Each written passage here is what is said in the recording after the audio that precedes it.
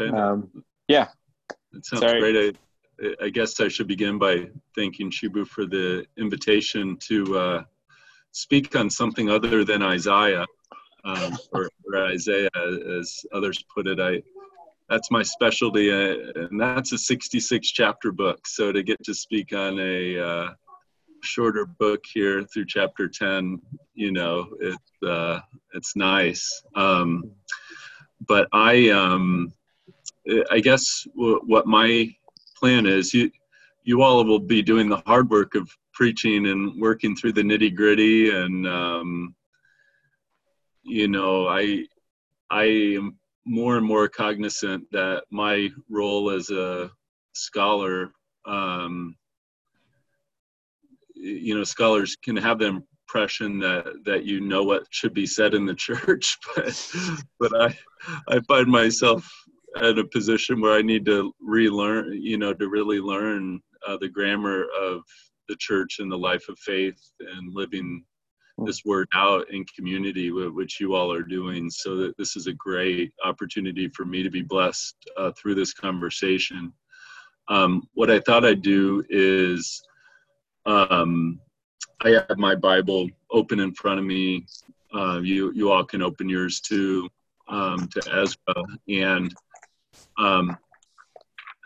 I have a Word document just with a couple things in it. One is the map, just to show us visually a map of where we're at geographically when we're thinking about the book of Ezra, a little bit about its historical context. But then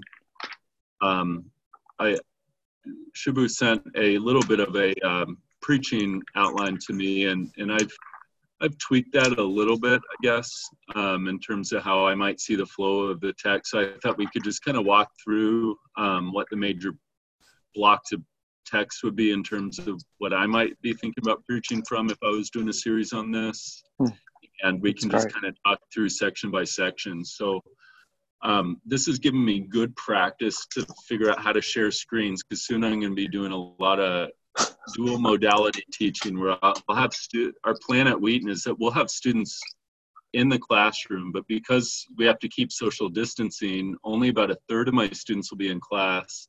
The rest will be virtual, and so I'll be doing Zoom, in class, all of this at the same time. So I'm going to share a screen here and see if I can get this up, and it's looking like it's going to work here. Are you all seeing this screen in front of you? Wow, this is great. So when we think about Ezra, obviously we're thinking about a time of what's referred to as a post-exilic era, and that just is referring to a time of post-exile. They've been in exile, and let's see if we have a, can you see my mouse moving on the screen here? Yeah, so if we think about where Judah and Israel were, we think back to around 722 BC, the northern part of Israel gets taken into exile into Assyria, which is this region. Then Babylon begins to grow and takes over Assyria, then eventually takes over this region and brings Judah into exile. That exile took place around 586 BC, and you've been talking about that a great deal, I'm sure, with your Lamentations study. But now we're at a point at the start of Ezra where there's a new empire that has risen, and you'll see here in kind of the southeast portion of the map, Persis.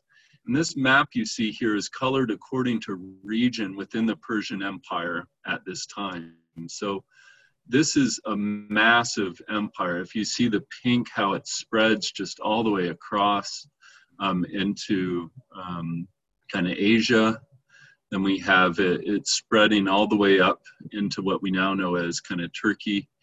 And of course, it includes Israel and parts of Africa. So this is a huge, huge empire at the time. And so sometimes when we're reading Ezra, I think just a spatial awareness of how small Judah would be amidst this huge empire. Sometimes we think, oh, of course this was at the center of things, but really it's a pretty small part of this larger Persian Empire. I also have, then I'm going to pause just for a second, a little general timeline of what we have going on in Ezra, where in 539, that's how the book opens. Cyrus issues a decree telling exiles they can return. One thing that's kind of cool, like if I don't know if in your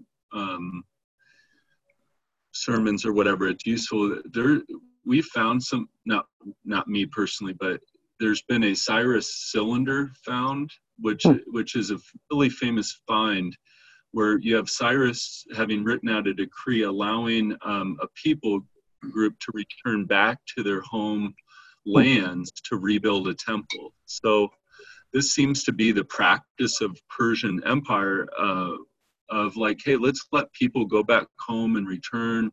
Let's let them develop a sense of kind of their own, recover a sense of their own cultural and religious identities back at home. And they're kind of undoing a bit of what happened during the time of Babylon and Assyria.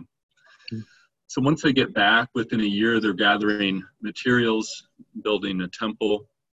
And then you have this period from 538 to 520 where they're facing a lot of temple resistance to them building the temple, and you get a break in action. But then in 520, which we see kind of Haggai and Zerubbabel and Zechariah actually pop up onto the screen, and you see them in start at chapter 5, kind of spurring the people on to begin rebuilding temples. So I'm just going to change this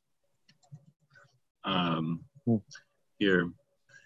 Temple is eventually rebuilt, and they celebrate Passover. But the reason this timeline's significant is it's not until 458 that Ezra actually becomes a character in the book called by his name. Ezra is obviously a priest, and what you see that happens in chapter 7, all of a sudden he starts speaking in the first person. He'll refer to himself as I and my and so forth. So when we think about what Ezra did, Ezra actually isn't the one who first came back and was leading the band. What you see is kind of two parts to the book. One is kind of the pre-Ezra time period in chapters 1 to 6, and then in chapters 7 to 10, you get the Ezra kind of focus on reform. So, I'll unpack a bit more of the shape of the book, but I'll just mention in part that one thing that's interesting when you look at how the book is structured between these two halves, chapters 1 to 6 and chapters 7 to 10, the first 6 chapters are especially focused on kind of the community coming back and them recovering their identity as a people who are centered around the temple. And now Ezra comes in and he's continuing that focus on the temple, but now he's bringing the new element of a people kind of being reformed by the law of the Lord. So there's kind of a major temple focus in the first 6 chapters, and then chapter 7 to 10 more of a focus on kind of the role of the law and bringing reform to that community. So maybe I'll pause here. Thoughts, comments, questions on this kind of historical time frame? So Andy, how does you mentioned there Haggai and Zechariah spur on the temple building and stuff. How does that interact with Zerubbabel's work and kind of, does he sort of get the temple started and then there's opposition and it stalls, and then Haggai and Zechariah have a role in sort of kickstarting it again? Is that the way it plays out? Yeah, the way I look at it, that's a great question. I changed it to Haggai and Zechariah, but I could keep Haggai, Zechariah, and Zerubbabel all in there. The difference is, like, Zerubbabel was more of like a governor sort of figure. You see him mentioned a number of times in the book of Haggai, being referred to as the governor at the time. So he seems to be kind of bringing some sort of more political leadership, social leadership at the time, of course, under the Persian Empire. And what we find with Haggai and Zechariah, they're more playing the role of prophets, kind of calling out to the people, speaking the word of God to them, spurring them on kind of with the prophetic word to rebuild. And I would just note, you know, it's important to realize that they've returned back to the land, yes, but this return back to the land wasn't really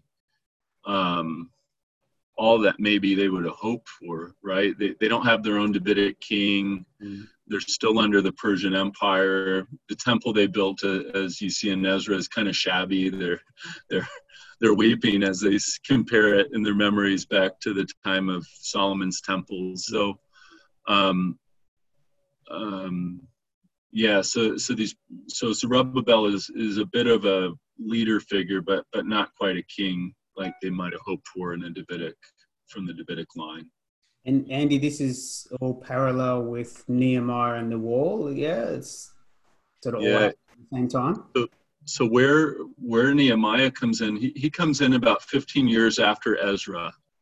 So so Nehemiah kind of is in Susa, which you'll see in the map here. I'll go up.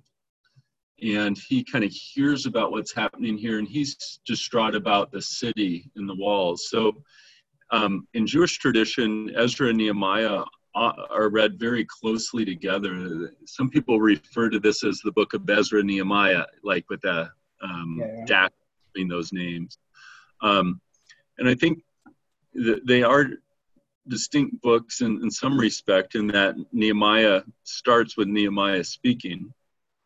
But on the other hand, Ezra is a big figure in the book of Nehemiah. That's where if you want to look at a major time of reform under the Word of God, you know, you look in Nehemiah where Ezra stands up and speaks from a platform, God's Word, and people are standing to hear it and are weeping, and you have people in their midst translating it, interpreting it for the people. So that's happening. Ezra's reform is happening throughout the time of Nehemiah, but what Nehemiah comes in and says is, hey, okay, maybe we've got the temple rebuilt, but what about the whole city itself? Let's rebuild these walls. So that's, I think in 445 BC is when he returns, if I'm recalling that correctly. Great, thanks. Yep.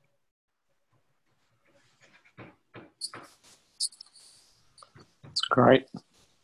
Yep. I think I'm always confronted by the timing, how long. Yeah. Like when you read the chapters, you kind of think, oh yeah, but then seeing this visually, okay, this is how much time took pass between all these things happening is, yeah. You can move on in a week to the next chapter, but it took them 10 years, yeah. I know, imagine that, right? Yeah. You know, and imagine an 18-year time gap for not building the temple. I mean, imagine the amount of persecution, resistance they're experiencing in these efforts that they've just kind of given up, that they've set it to the side. Yeah. So, all right. Well, why don't I move on to the shape of the book, and we'll get to kind of work through these texts. But as we look here at kind of part one of the book, which is kind of rebuilding around God's presence, I think similar to how Chabu had it divided, the first two chapters I think work really well together as a unit, like you already had it. Which we see a return from exile. But the one piece I would just add here is what their focus is on when they're returning from exile. And I think a strong case can be made that the focus in these chapters is really about a return from exile with a zeal for God's house. I think that this focus on God's house is clear. And one thing that's good to do whenever you read a biblical book is to ask, well, what are the opening verses that have been chosen to start this book? And so as we look at these, it says, in the first year of King Cyrus of Persia, in order to fulfill the word of the Lord spoken through Jeremiah. So there's a kind of focus early on here on whatever is about to be spelled out. This is fulfilling God's word that he had promised through Jeremiah. And the promise that's likely in mind there is the promise where Jeremiah said, hey, after 70 years, you'll come back to Jerusalem.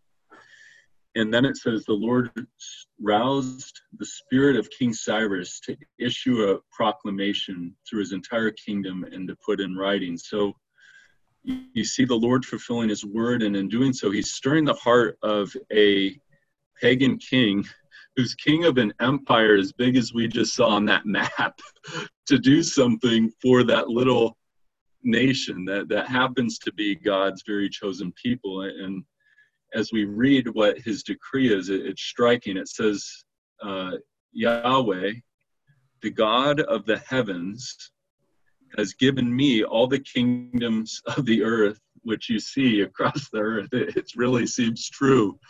He's been granted all of these kingdoms of the earth, and he's appointed me to build him, this God of all the heavens, a house at Jerusalem and Judah. So here from the very start, there's this focus that the reason King Cyrus has been stirred up isn't so much to say, hey, you all can go home now.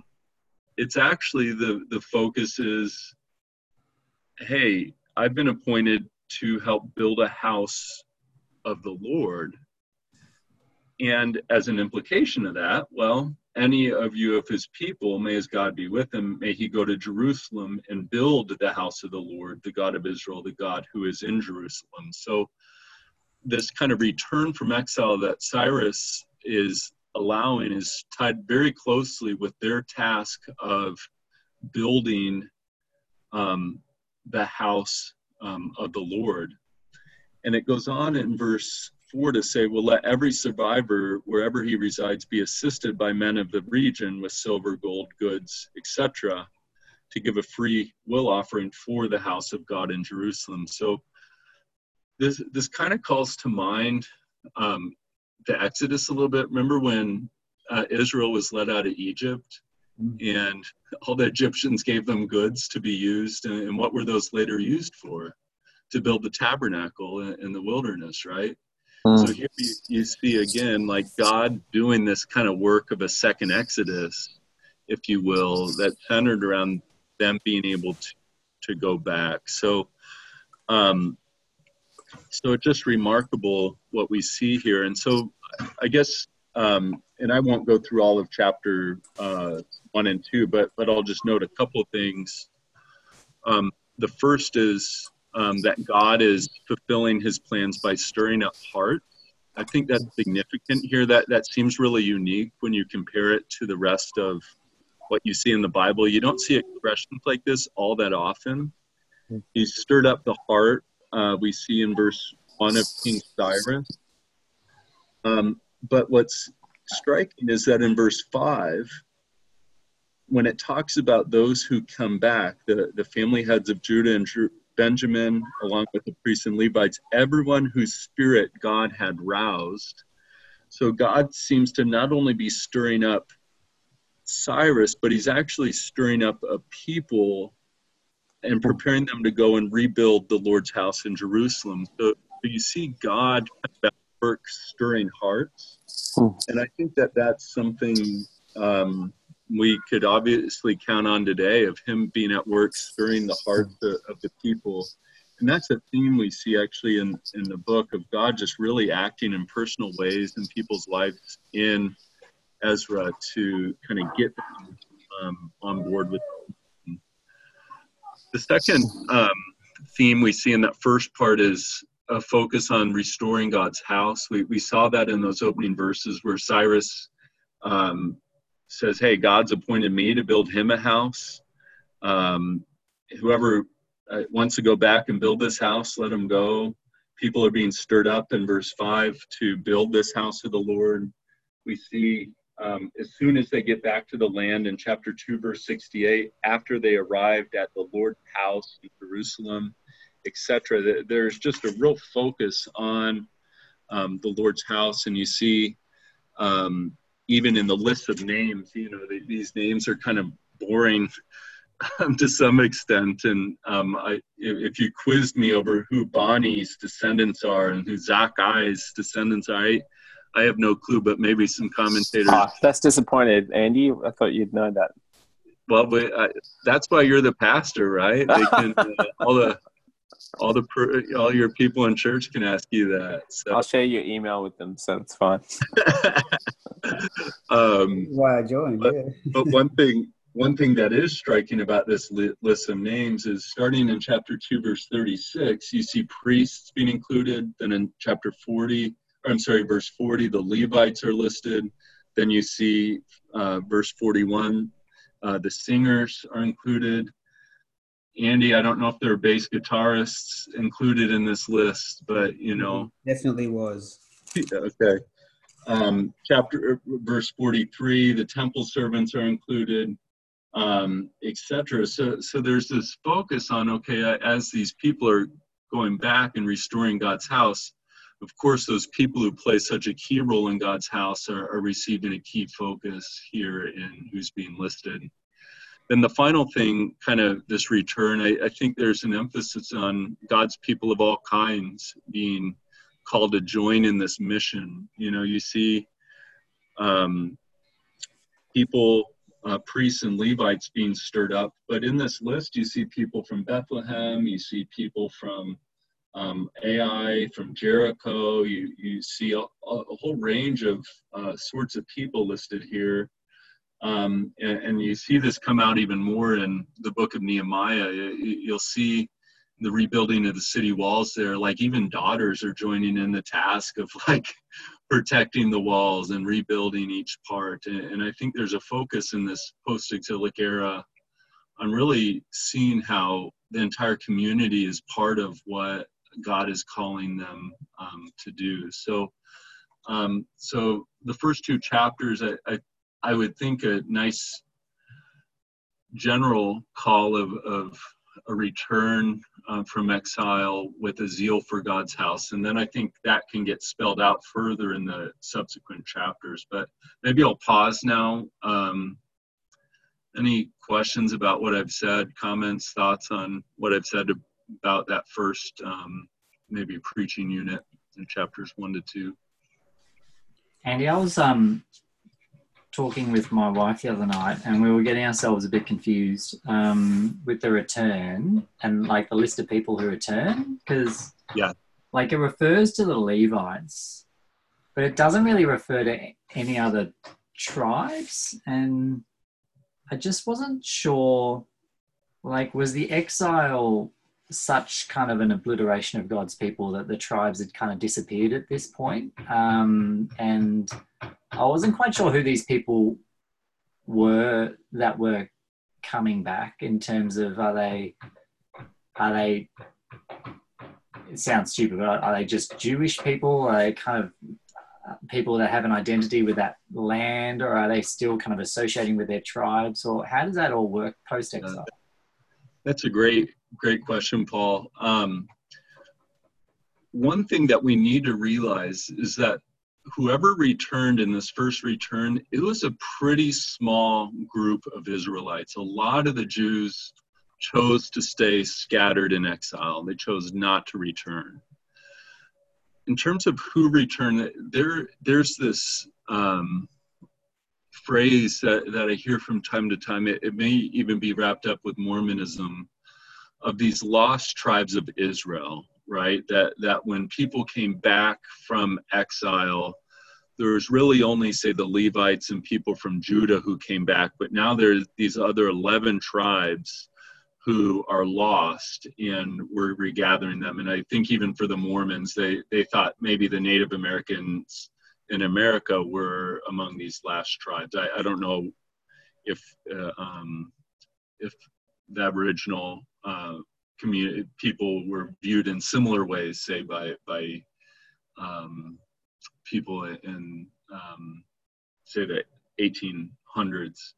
But what the truth is, when you look at the texts we have from the post-exilic era, there is a major focus in these lists on Levites and priests. But when you look at, say, the book of Chronicles, which opens with a number of genealogies, it talks about people from Ephraim coming back. It lists people from a lot of, most of the tribes, to give them a sense that, hey, this new people we are not simply Judahites. We're not simply priests. All of you are all Israel, and that comes out especially in the books of First and Second Chronicles, which is post-exilic book. And so I think in First Chronicles 9, I think at the start there you might see some further description about kind of who these people were who returned. So it says the people from the descendants of Judah, Benjamin, Ephraim, and Manasseh, some of them settled in Jerusalem. And so some are going back to their hometowns. And actually, I think there were people drawn kind of by lot. And I think that's discussed in Nehemiah about who gets to stay in Jerusalem and who gets to go back to their hometown and so forth. Because I don't think Jerusalem would have been that great of a city to be living in at the time. I mean, it's been destroyed, and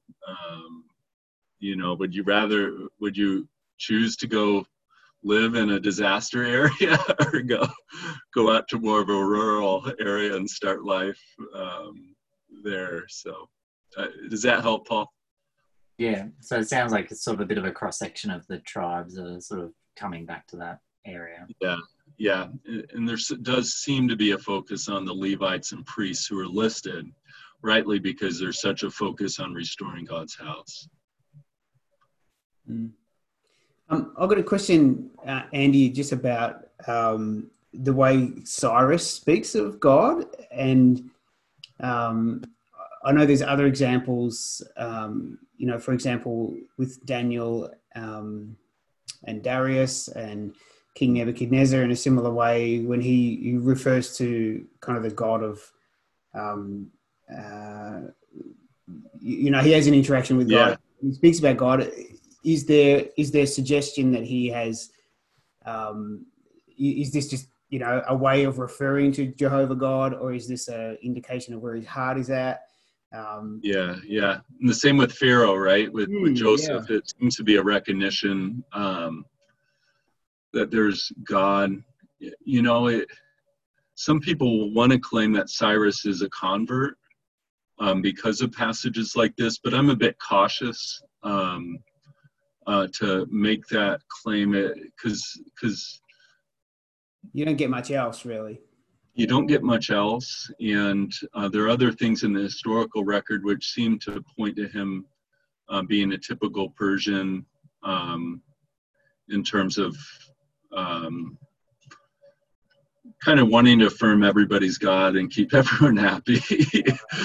But what's striking to me is if you read in Isaiah chapter 44 and 45, it talks about God raising up somebody who hasn't known him and mentions Cyrus by name. And I think that the focus really is, especially in Isaiah, and I think here, is about how God can use a pagan king to do the work that originally the Davidic kings did. This is what David wanted to do, to build God a house. This is what Solomon did. He built God a house. Now, without a Davidic king, God can sovereignly do something that he predicts in advance in Isaiah 44 to 45, mentioning Cyrus by name there. And so I would tend to focus on what God's able to do, how God's fulfilling his word through Isaiah, and speculate a little bit less on the heart condition of Cyrus here. So it really more speaks of that God can use his own people and he can use others regardless of where they're at. He's sovereign to command the action of all. Yeah. And I'd be curious to see, I mean, in Australia it's different, but one can even look and see times where leaders have been kind of stirred up by God to enable works of mighty God to be done for the good of his people. So anyways, that's good. Yeah. Thanks. Maybe I'll move on now to the second block, which I think differs a little bit from what you had before. I think you had chapters 3 to 4 together. Yep. I tend to see chapter 4 a bit more closely with 5 and 6. So if anyone is brave and wants to do all of Ezra 4 through 6, I've kind of broken Ezra 3 up into its own. And then because what we see in chapter 3, you don't see any kind of resistance or oppression happening there. That kind of kicks in chapter 4 and kind of reaches its end in chapter 6. So I tend to view chapter 3 as more of an outgrowth from chapters 1 to 2, where they've come back now with a zeal for God's house. But I think in this sermon you can get more specific on, okay, well, what does it look like to prioritize God's house? As they're coming back, they're trying to reestablish who they are as the people of God. The very first thing they do in chapter 3, verses 1 to 7, is they build an altar. Okay? And the altar is obviously the easiest thing to build, right? It's not like building walls and so forth, but it almost seems like if we at least get the altar built, we can meet with God. We can worship God. And of course, this is a pattern throughout the whole Old Testament. Everywhere Abraham was going, he was building altars, meeting with God, worshiping God. And they were significantly focused on building this temple or building this altar. And this enables them here to then celebrate God through, I have altar and sacrament here, but what I mean by sacrament is this is taking place in the 7th month, which is a month with tons of feasts. It's like the Day of the Atonement, the Festival of Booths, and so forth happening at this time. And we're told in verse 4 that they celebrated the Festival of Shelters as prescribed and offered burnt offerings. And the Festival of Booths was a chance for them to reconnect with their identity as a people who have been saved out of Egypt. They are the saved people of God who gather and meet with and worship their God who has saved and chosen them. And the people leading this rebuilding of the altar are kind of the high priest here, Jeshua. We see Zerubbabel, and we see kind of these chief leaders taking this task on. In verses 8 to 9, we skip ahead from the 7th month all the way up into the 2nd month of the 2nd year. And now there's a focus on, okay, the altar's been built. Now let's rebuild the foundation of the temple. Let's get that foundation squared away. Now, what strikes me here is that this is obviously a bigger task. And if the priests and the leaders especially want to remain focused on this, guiding the people to meet with God at the altar in sacrament, they delegate this to Levites, and they carry out this task of rebuilding kind of this temple foundation. And I note here a third priority, first being meeting with God, second being continuing to build around that a temple foundation, but third, there seems to be a priority on having thankfulness in the midst of that. The leaders kind of guide the people, and it says in verse 11 that they sang praise and thanksgiving to God for his love endures forever. And the people give this great shout. And so they're taking time. Has the temple been built now? No. But they have the altar, they have the temple foundation. Let's pause. Like, even though we're not all the way done with it, like, let's give thanks to God. Even though there may be lingering disappointment, even though it may not be as great as it once was or what they maybe hoped it would be, they take time here to give thanks. So I kind of see this is written in a way that's, again, prioritizing the altar, temple foundation, as well as kind of giving thanks for what they've accomplished. So I'll pause here before moving on. Again, questions, thoughts? Shibu, I'm loving this. Look at, draw the parallel between a church that's been, and been really happy with what they had, and then had it taken all away, and then what do you want back first? It's a real hard challenge, isn't it? And you just think about what churches are saying that they're missing. What do I want back first? And contemplate, what if we never have it back the same again? Yes, there'll be sorrow, and but what was the number one priority anyway? And that's good. I love this. This is beautiful. This is God's time. That's so that's just hitting me really hard. It's good. Yeah, it's good, Andy. I like the breakup on here as well, by the way. I'm going to be changing it on updating. So well, I'll email you this file when I'm done. That'd be great. Thank you.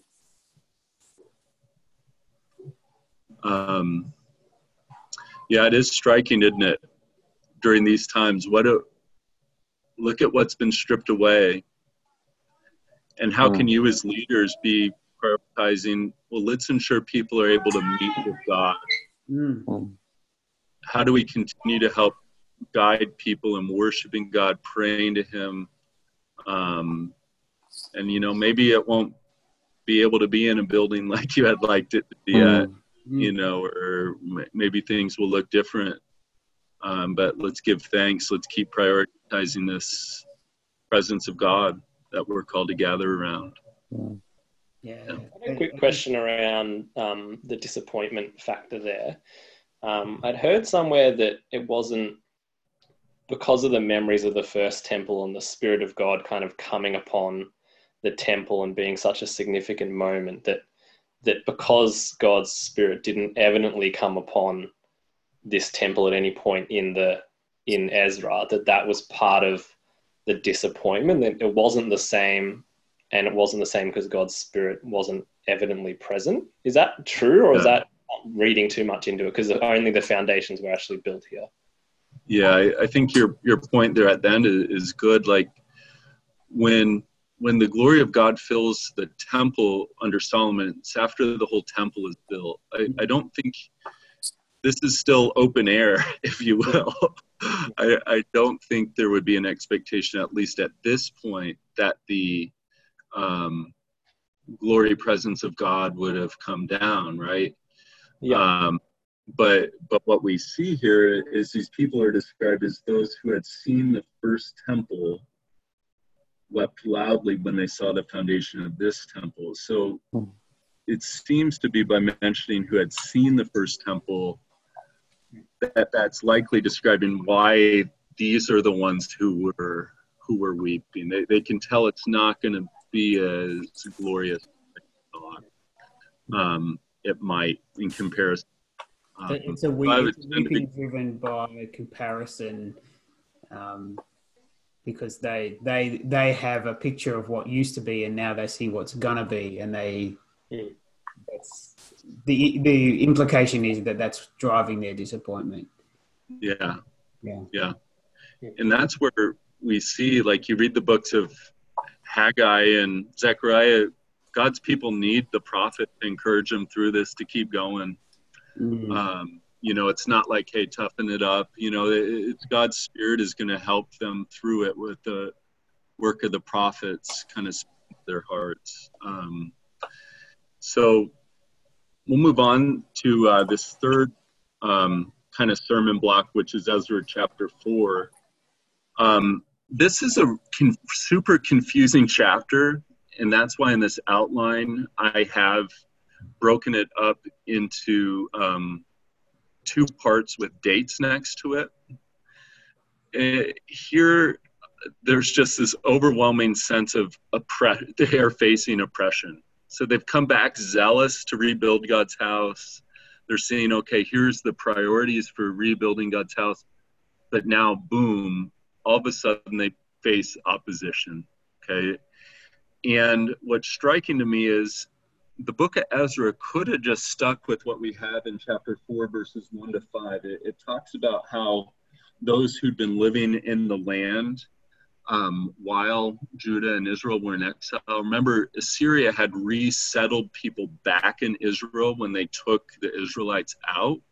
And they're saying, hey, let us join in with you on this and so forth. But the Israelites knew, y'all aren't worshipers of Yahweh. Like, y'all aren't going to be part of this. And they are really resisting what's happening. And in fact, resisting so much so that we're told that this lasted in verse 5 until the reign of King Darius of Persia. So that's all the way up until about 520 BC. So, but then all of a sudden you just get the statement in verse 6, at the beginning of the reign of Ahasuerus. And if you don't know when that is, you might think, oh, well, that must be right near then. No, this is like 55 years later. This is, a generation or so later. And it tells this lengthy story about opposition that the people face when they're trying to rebuild the city. Okay, so it's kind of fast forwarding to the time of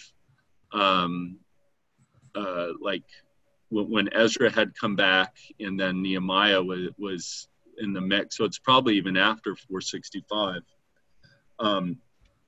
So what the writer is doing here is saying, okay, my concern isn't so much to have a strict chronology, because he's going to come back at the very start of chapter 5 to the time of King Darius. But he's saying, well, let me just show you this. This is a pattern of my people, God's people, facing opposition when they're doing the things he's called them to do. They faced it when they're rebuilding the temple, and look here, it's a parallel thing. They're facing it again when they're rebuilding the city. Okay, so I think that here you just and I've been struck recently. I've been reading through Acts in my devotions. Acts is a lot like Ezra, yes, in many respects, where you just see the church being built. But it's done in the face of opposition after opposition after opposition. But yet, like God continues to build His church, and so I don't know if you can get a whole sermon out of simply saying opposition will come, or if you want to loop into this fourth sermon block where you actually get some positivity about how we see God enable them to overcome this opposition to kind of complete their priority on God's temple. But Cam, maybe I'll pause. A little bit of hope in there, won't you, Cam? Cam's doing that block, I think. So I think you might it is me. Yeah. You might want a little bit of hope in there, I think. Yeah, I will. So maybe I'll move on to part 4 then take some questions on this part 3 and 4 of these sermon blocks. We see then at the end of chapter 4 and into 5, we're told that, but when the prophets Haggai and Zechariah son of Iddo prophesied to the Jews who were in Judah and Jerusalem in the name of the God of Israel who were over them, then we see Zerubbabel, these leaders in Jeshua, the priest, began to rebuild God's house in Jerusalem. The prophets of God were with them, helping them. Now, if I flip ahead to how chapter 6 ends, and I kind of view chapters 5 and 6 together, towards the end of that in chapter 6, verse 14, it says, so the Jewish elders continued successfully with the building under the prophesying of Haggai the prophet and Zechariah son of Edo. So you see kind of this, they restart building the temple, then when they finish it, the prophets are kind of mentioned here, playing an important role where God is using these prophets to kind of help them in the midst of their facing of opposition. So again, there's a lot of ways to think about what is prophecy, how does God use it, but I think we see the outcome here is really empowering, building up God's people to keep going on with what God is prioritizing, even when they're facing opposition. We also see a major focus here on they're able to overcome opposition simply because God is sovereign over these rulers. God does a work where, hey, these people want to oppose this building process, but guess what? Darius comes back to the people who've written a letter saying, you can't let them do this. Says, actually Cyrus said they could, and I want you to now start donating your goods to the project. This is a remarkable vision of God's sovereignty, and which you see from the beginning of Ezra all the way through the books of Nehemiah. God is just at work in these rulers to enable God to carry out what they're doing, and there's a sense of wanting to give confidence in that as people are facing opposition. And then finally, I'll note that this rebuilding of the temple process has finally completed.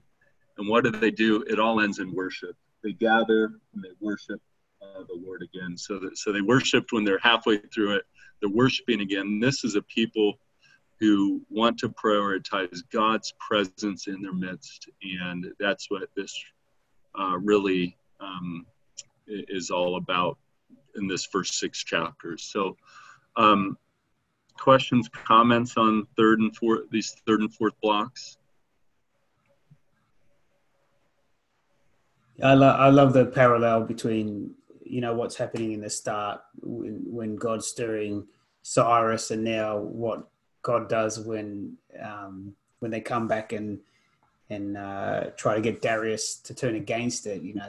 I think that's great. That's a really powerful demonstration, I guess, of how God can move principalities and powers to achieve His purposes, rather than just we often have this passive, God can take what's bad and turn it into good, as if God's passively receiving whatever actions the world throws at Him and just making good out of it. But this paints a very different picture of an active God who's actively moving, initiating the works of those and the thoughts and the visions and the dreams of those people for His own purpose. And that paints a much more accurate picture of what God's actually doing. Check out the end of chapter 6. It says they observed the festival of unleavened bread for 7 days with joy, because the Lord had made them joyful, having changed the Assyrian king's attitude toward them, so that he supported them in the work on the house of the God of Israel. They can use the phrase Assyrian king to refer to Babylonian or Persian kings, and they're just so struck by, we got the Persian, God did something to change this Persian king's attitude to help us rebuild this thing. Let's celebrate our God. Just some historical context again. If it's okay, like when it says they completed and they dedicated the temple, like towards the end of chapter 6, just sort of fast forwarding again, this temple gets smashed as well, doesn't it? Like, I'm assuming maybe when the Romans come through or something, because the temple talks about in the New Testament as sort of, I think Herod or something built that temple, didn't it? Like, Herod. A great temple for a period that gets smashed again later on, doesn't it? Herod kind of rebuilds this temple, and then ultimately Herod's temple crumbles in 70 AD when the Romans come through. So back to Cameron's question, this is the moment where I would expect God's glory cloud presence to show up, right? The temple's built, they're worshiping the Lord, they're dedicating it, but the glory of the Lord doesn't appear, right? Like they'd expect. But that's kind of where I think we get help from the prophets, Haggai and Zechariah, where they start helping the people say, you know what? This actually isn't the end game for God's temple. This is kind of a sign of God's faithfulness along the way, but there is going to be a greater temple of greater glory coming ahead. And so this is where some disappointment could be setting in, or sober realization among the people that they needed to hear that from the prophets. So, and is that one of the wider themes of that kind of it not being what the prophets had foretold? Like it's not that yet, in the sense of, because I think that was from the Bible Project, how they were saying that it's kind of like the temple didn't have God's glory, and it wasn't all nations like God had promised, and there were these markers throughout that it just didn't quite get to where there's no Davidic king in place. That's right. Yeah. They're still under Persian rule. It's a very much a sense of already and not yet.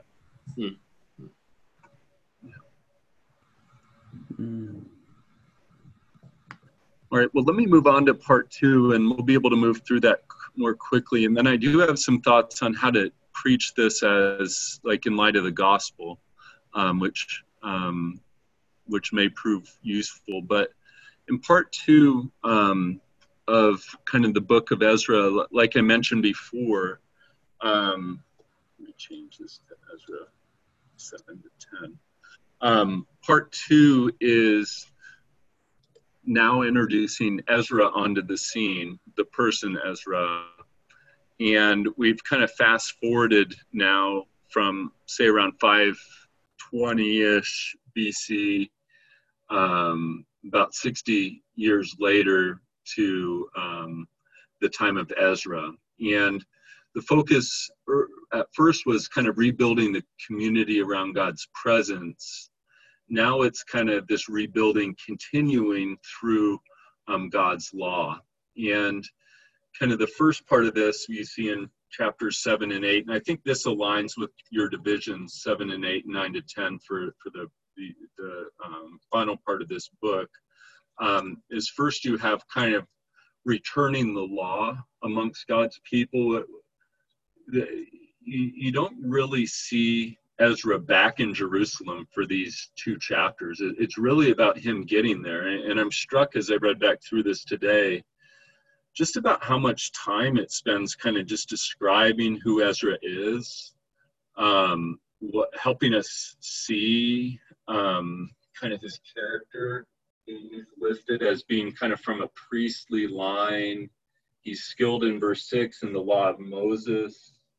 We're told that God's hand was on him. And so the king here is granting everything he requests. We're told again in verse 9 that the gracious hand of God was on him. And then we're told in verse 10, which is just such a great verse, a description of Ezra. Now he determined his heart. So in Hebrew, it's he fixed his heart. He established, this is someone who's established his heart to do 3 things. It's to study it, to kind of seek it out, really trying to understand what it is. Second, he has a aim of also obeying it and doing it. Some people go to Bible college, say, I want to learn God's word so I can teach it. Ezra is saying, I want to learn God's word so I can do it. I want to learn it so that I can live faithfully.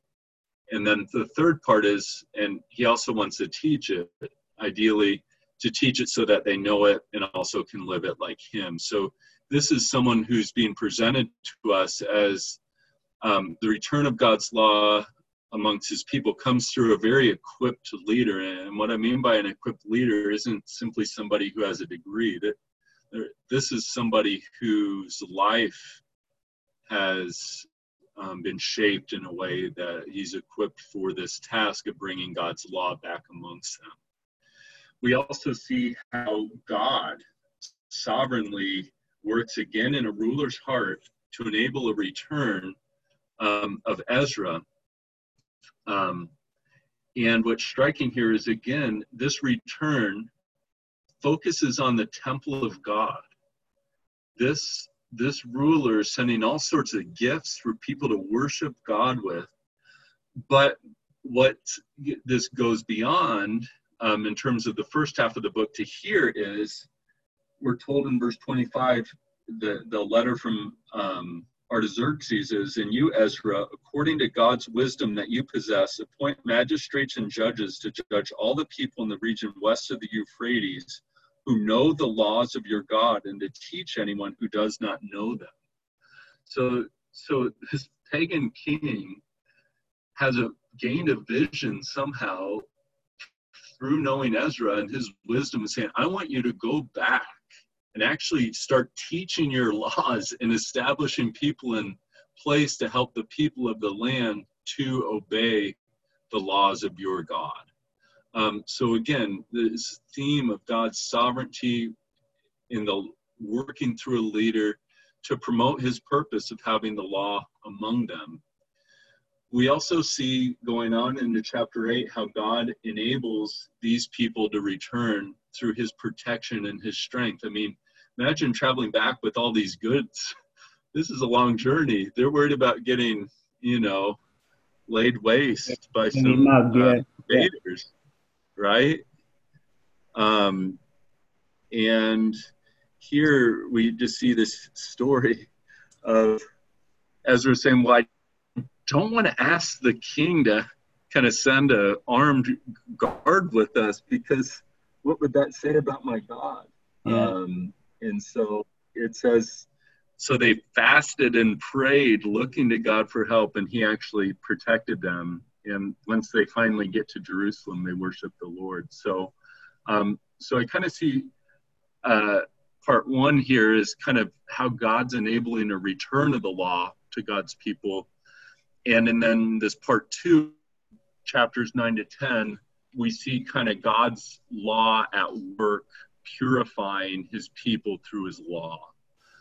Chapter 9 has a wonderful confession that Ezra leads as he hears about the sin of his people. And then chapter 10 shows actions that build on that they're not simply saying, oh, Lord, forgive us for marrying all these foreign wives, for going back to the very things that got us in trouble and made us go into exile in the first place. No, actually, they took a really gut-wrenching action of deciding to divorce these wives and send them away along with the children they had with them. Whoever's preaching on these chapters has a pastoral challenge in front of them. This is one of the most confronting chapters we have, because it raises questions of, would God really want these women to be sent out of the protective care of being part of these families? Would God really want these children just because they're foreigners? But a point I would really want to make clear here is that throughout the Old Testament, there's nothing wrong with foreignness and being married to a foreigner. We see that with Ruth, right?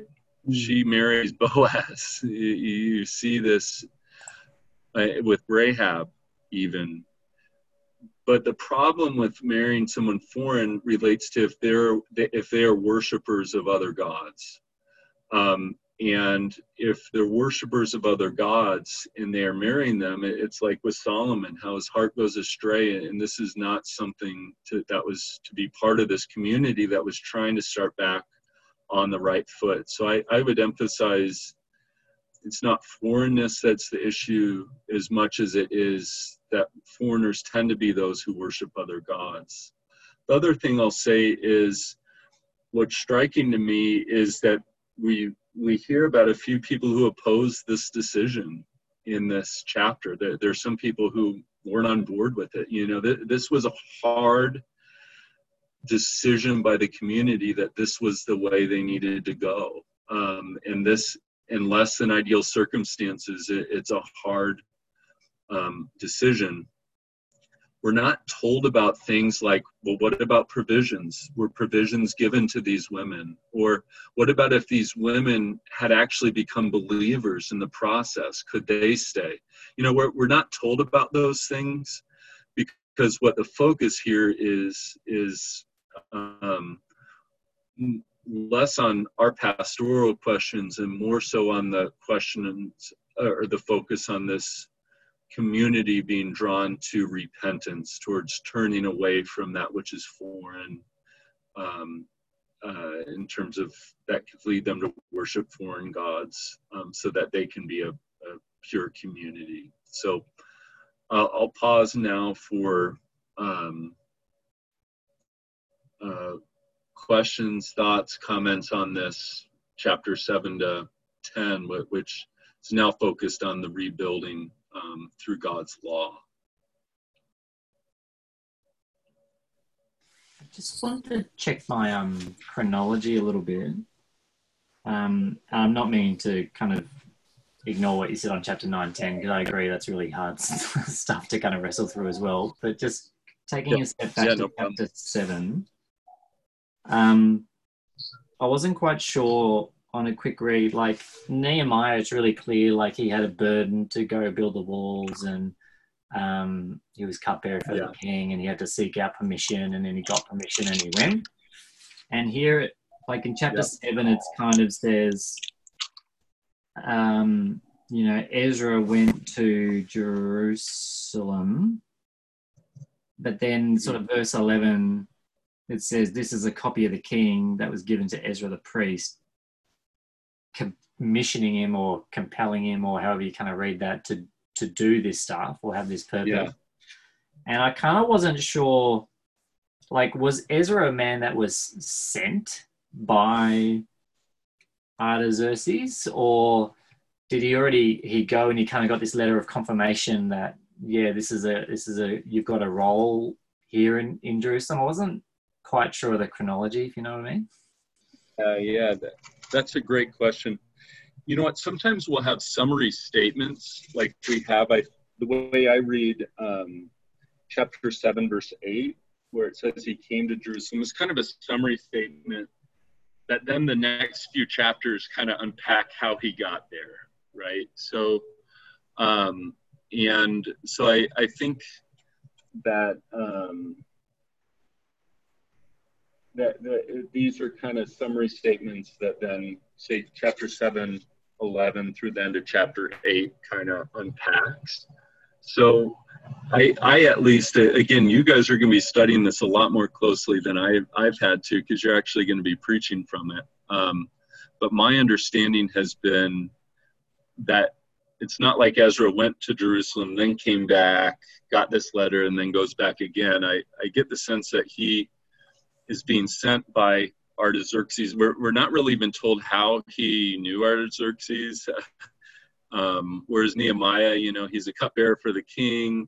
He's made this request. We mainly see him being commissioned by the king with this task, and he's given a letter, because obviously he's going to face opposition if he's trying to do things.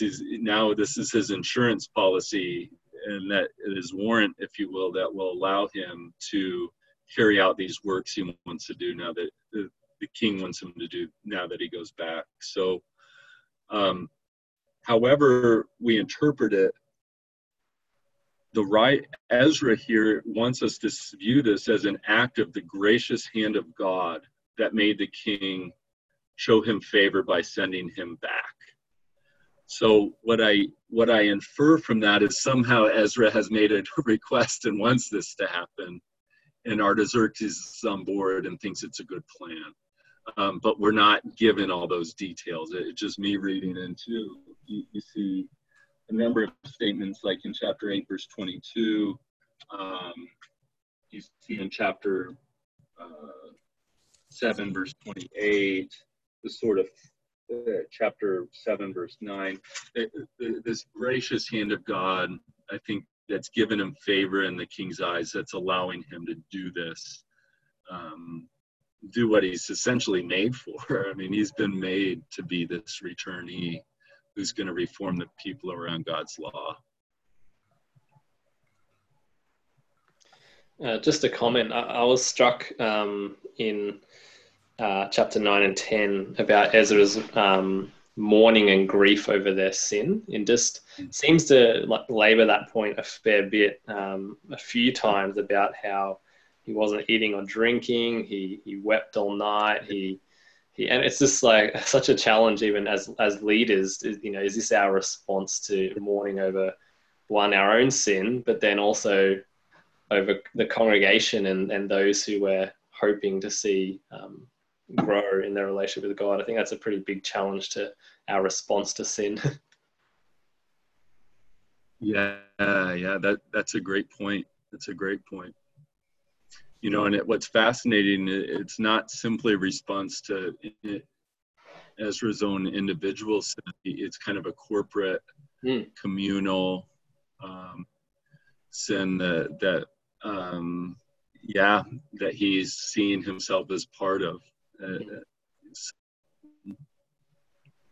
That's a great point, Cameron.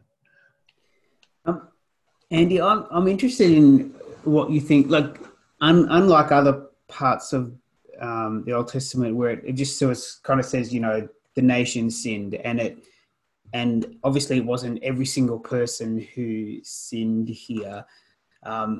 But unlike other parts of the Old Testament, it goes into a bit of a name and shame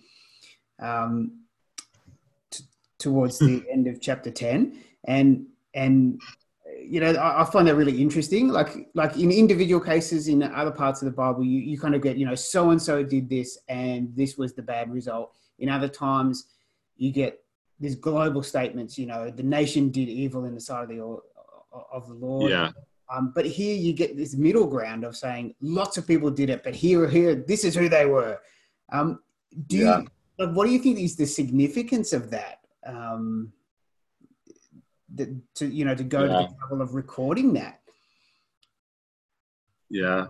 You imagine at your church, okay, here are the the folks that have been kicked out because they weren't.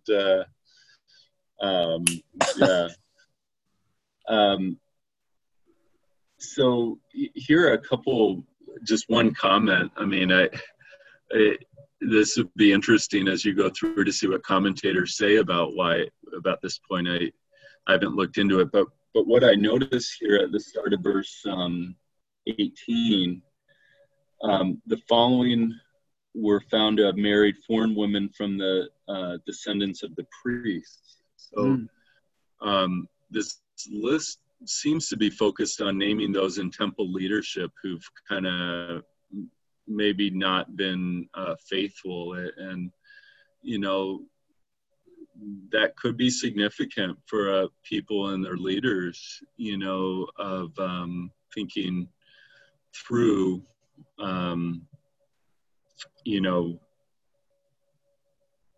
pure temple leadership who will be leading from there on out. So again, that's my only observation. It's not really an answer as much as an observation that it could be focused on them.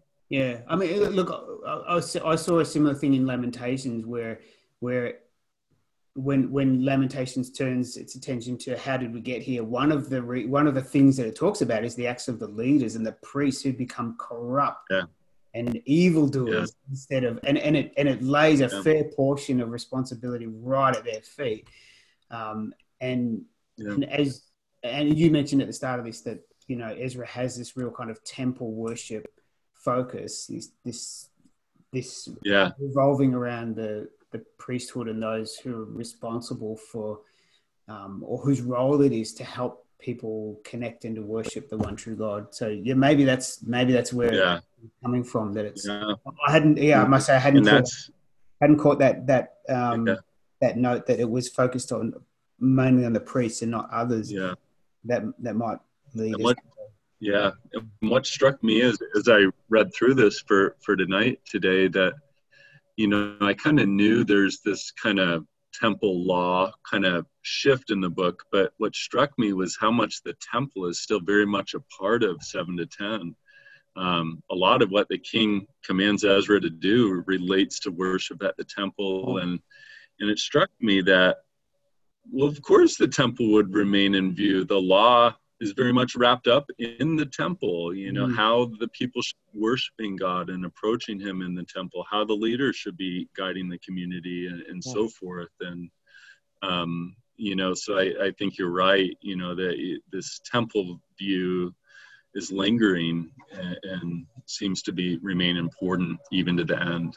Yeah. Well, let me give a couple comments about how to think about moving from what we see in Ezra to today. Especially, we live in a new era of redemptive history where we see some discontinuity that in these books that can make it sometimes hard for us as the church to relate. And so in terms of discontinuity, we see we are not a geopolitical nation of Israel as a church. America is not a geopolitical nation like Israel. Australia is not a geopolitical nation like Israel. Now we could have a whole discussion on what it means to be nations today, right? Yeah. Oh, you dropped that. We see that, but specifically Israel is this. Oh, got a freeze. But by extension, God. Israel was the people of.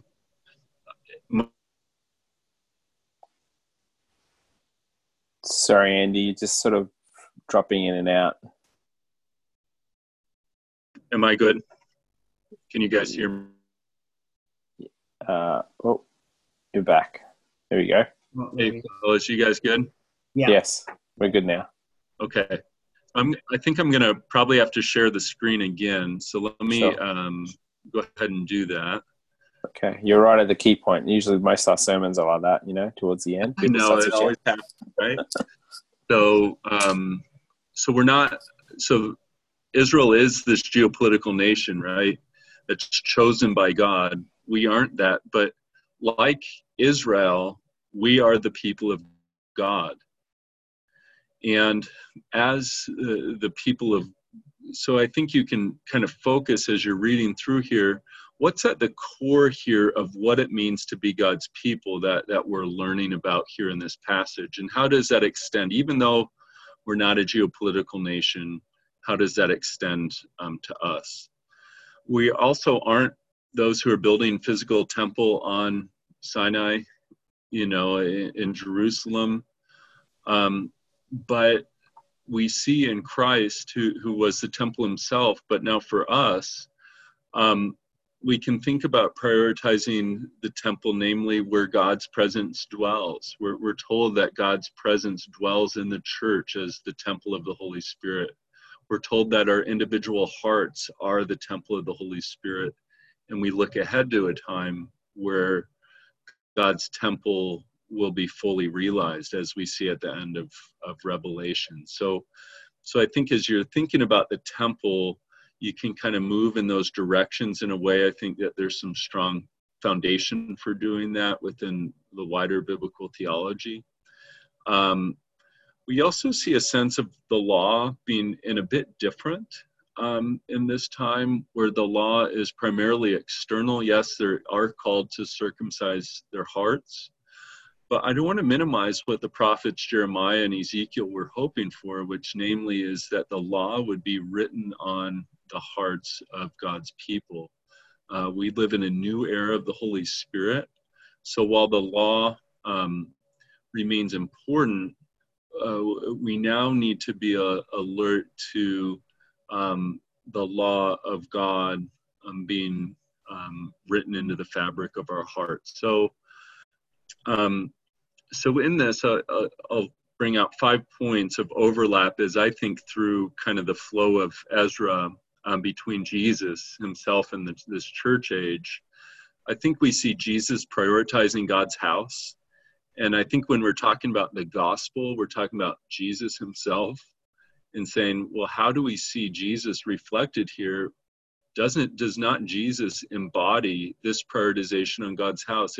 Jesus quotes it on his own lips, zeal for your house will consume me. Jesus cares for God's house, namely a place where people will be able to meet with and be in the presence of and worship God. So I think we see Jesus as that priority and even as the house of God himself. The second overlap I think we see is, like Jesus, these people were facing resistance. In a sense, they're resisting God in Ezra.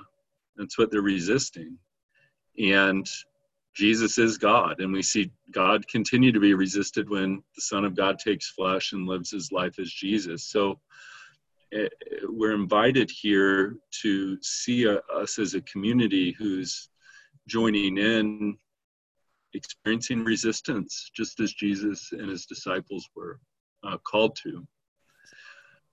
We also see means that God will use to help the church endure amidst this oppression. We see God, the good news that God has given spiritual gifts to his people. He's raised up prophets. He's raised up preachers. He's raised up people to build up the church. He's raised up people to give that cold drink of water to those who are experiencing oppression. We see,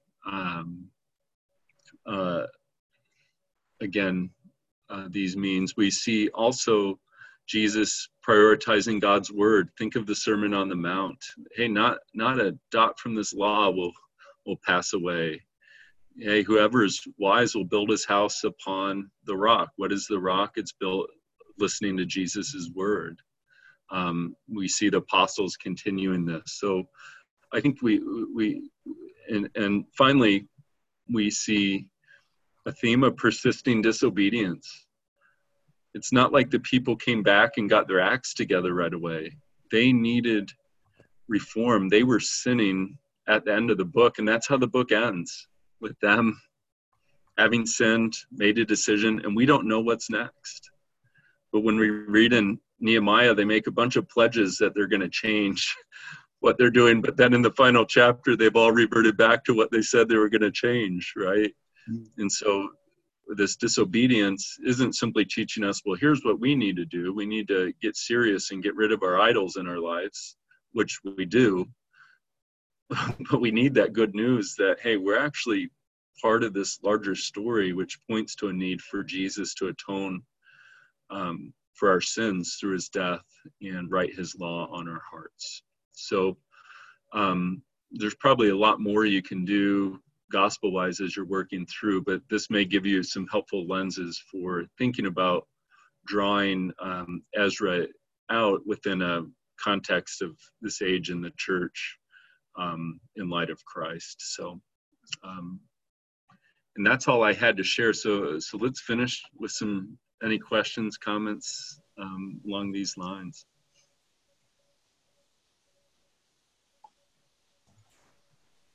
That's really helpful, Andy. Yeah, I just want to say thanks. So this has been super useful, just to help kind of orient my mind on some of those bigger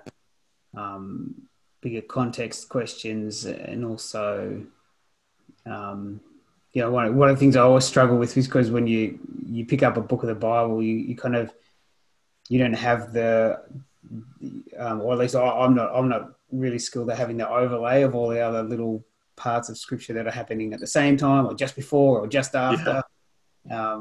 So that's just been really helpful to, get a little insight into some of the things that you've gleaned, like you've been able to glean from your years of study, Andy, and it's generous of you, and I really appreciate it. Glad to help, Andy.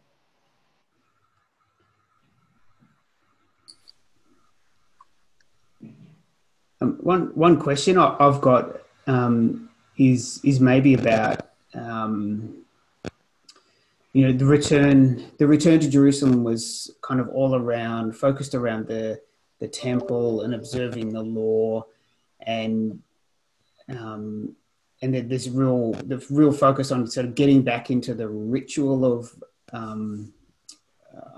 observing that part of meeting with God, and yet it's clear enough in the Old Testament that it was never the ritual that God really prized. That was never the point of it. He wasn't pleased with going through the motions, and when they did that, when they went through the motions but their hearts weren't in it, that was detestable. Is there, like, where do you see it in Ezra where that issue sort of comes out the most? Because yes, they're coming back. Yes, they're wanting to rebuild the physical temple, but where does that kind of? But it was always about the heart of it. Where does that message sort of come through strongest in these? Yeah, that's a great question, because it's hard, right, when you're talking about what a community is doing as they've come back. It'd be nice to know, where were their hearts really at when they sang that song, say at the end of chapter 3, and they said they're praising the Lord with thanksgiving, for he's good, his love endures forever. Okay, is this just a refrain they know and they're just regurgitating because it's part of the temple worship? Yeah. Have they just celebrated the festival of booths? I tend to want to give these folks the benefit of the doubt here, coming out of all the suffering and pain. It tends to be, I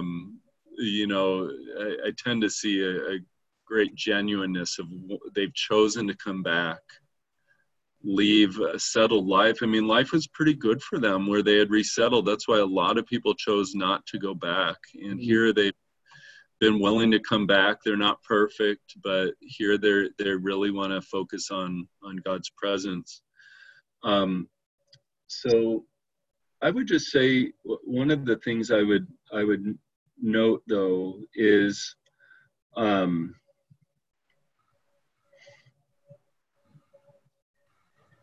even with Christ, he gives a ritual to his people, which is the Lord's Supper.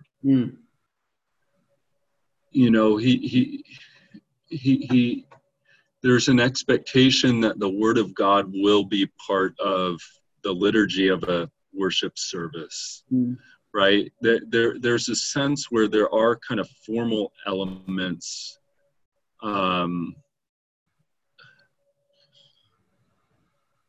that aren't to be. Jesus even gives a script for a prayer in the Lord's Prayer. And I think that your point is more one of a caution, I think, than it necessarily is an automatic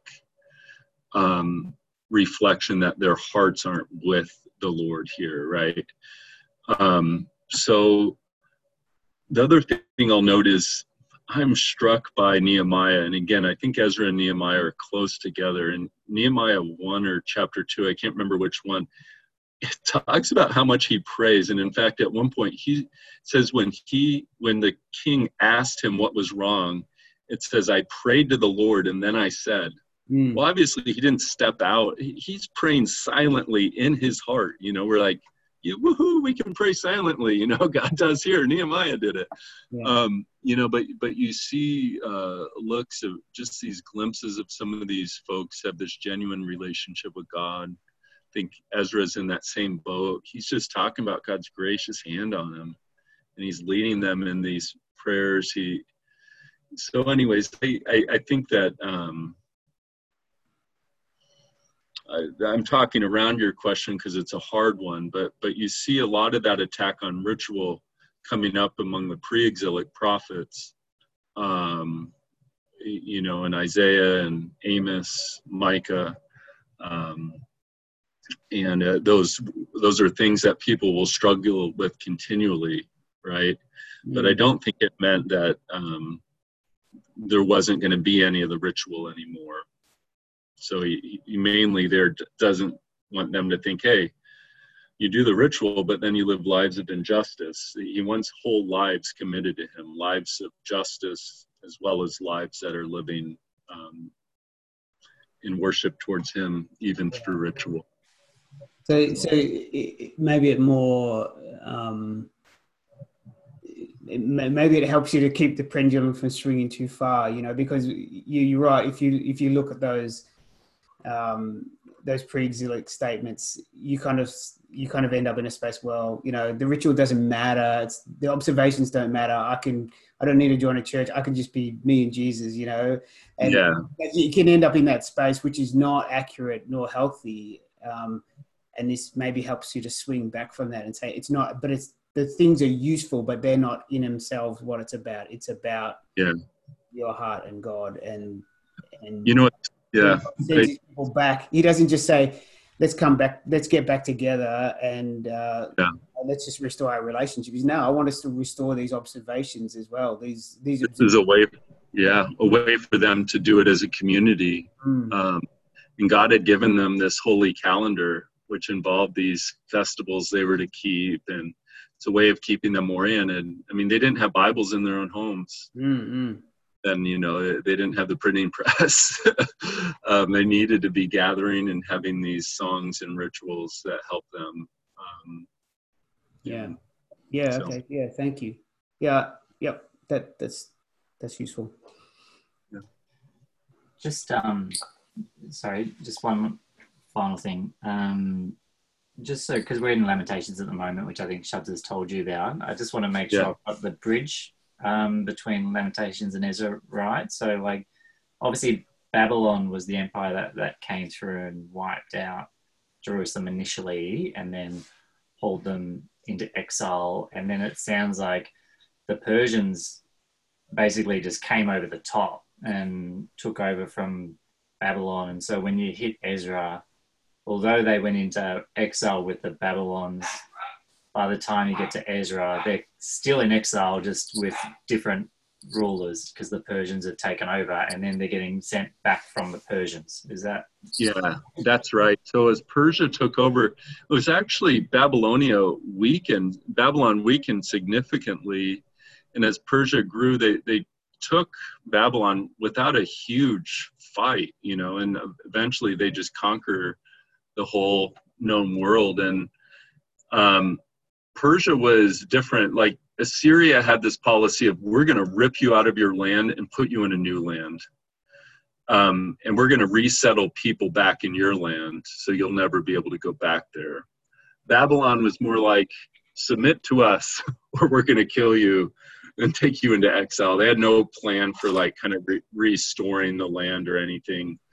But so imagine like Persia comes along and they had a pretty peaceful policy. They're like, hey, if you want to go back to your lands and rebuild, resettle there, we can make that happen, because they knew that could create as big of an empire as they had. They couldn't enforce kind of a monolithic culture across the whole thing. So they tried to find a way to let people have their own cultural identity,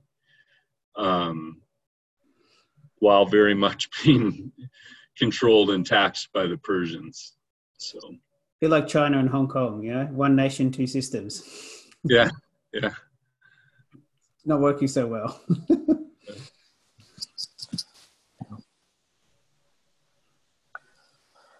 Well, blessings to you all as you preach through Ezra, and I guess to you small group leaders as you'll be leading discussion. I really applaud you turning to this book, and I think it was, as Andy was observing, I trust the Lord will have many kind of aha moments where it's like, Lord, this is a word for us right now. We need to hear this. We need to think of who we are as a community around God's presence, in a community that's being reformed by his word. So may the Lord strengthen you all as you encourage your brothers and sisters. Andy, thank you.